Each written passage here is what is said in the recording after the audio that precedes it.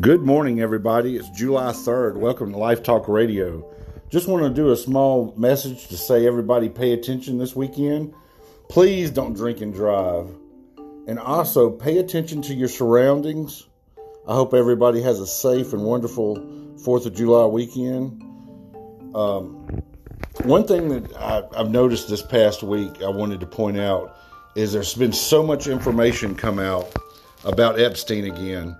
And I told everybody around October of last year that Epstein and his cronies and all this trafficking stuff and this child sex stuff would come out in the first quarter, which now has led into the second quarter.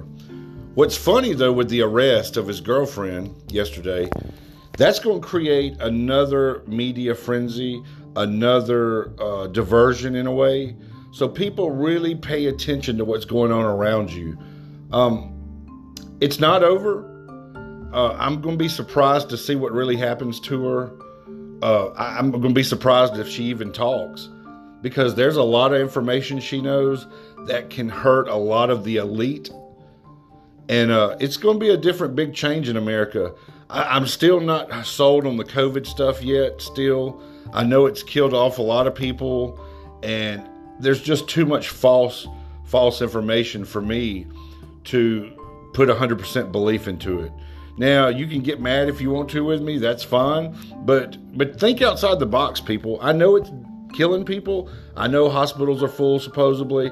But, ask yourself why we don't know a lot of information of the recovery stage. I've got bits and pieces here. I heard a girl post something on AL.com yesterday about the recovery stuff. And even somebody posted, I think, on Montgomery Uncut. But there's something else bigger going on. I think it's a global network of something. I think we'll be able to see it before the election.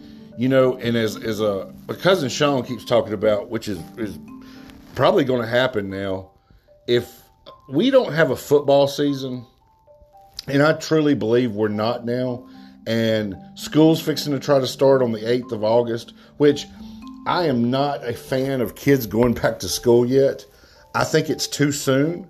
I think we should take some precautions, even though I believe that, one, there's something bigger going on. Two, I'm not sold on the COVID-19 facts that they release yet. I just don't think we should put our young kids in that environment. And that's just my opinion on it. Do the research yourself, look into this stuff. It's right here in our hands. I mean, everybody has a smartphone. Everybody has basically a computer in their hand. Look at some of this stuff and really search outside the box, and not your media news outlets. I hate to say that basically it's turned into entertainment. I was talking to a buddy of mine yesterday where I said, basically now, the news to me is nothing but free entertainment. It's like a sitcom or even a reality show. I think we're all being played into the reality show now. So something to look at. But like I said, be safe this weekend.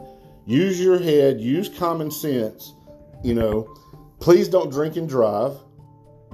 And pay attention to your surroundings. Let's be safe, everybody. Have a great weekend, and I will talk to you soon.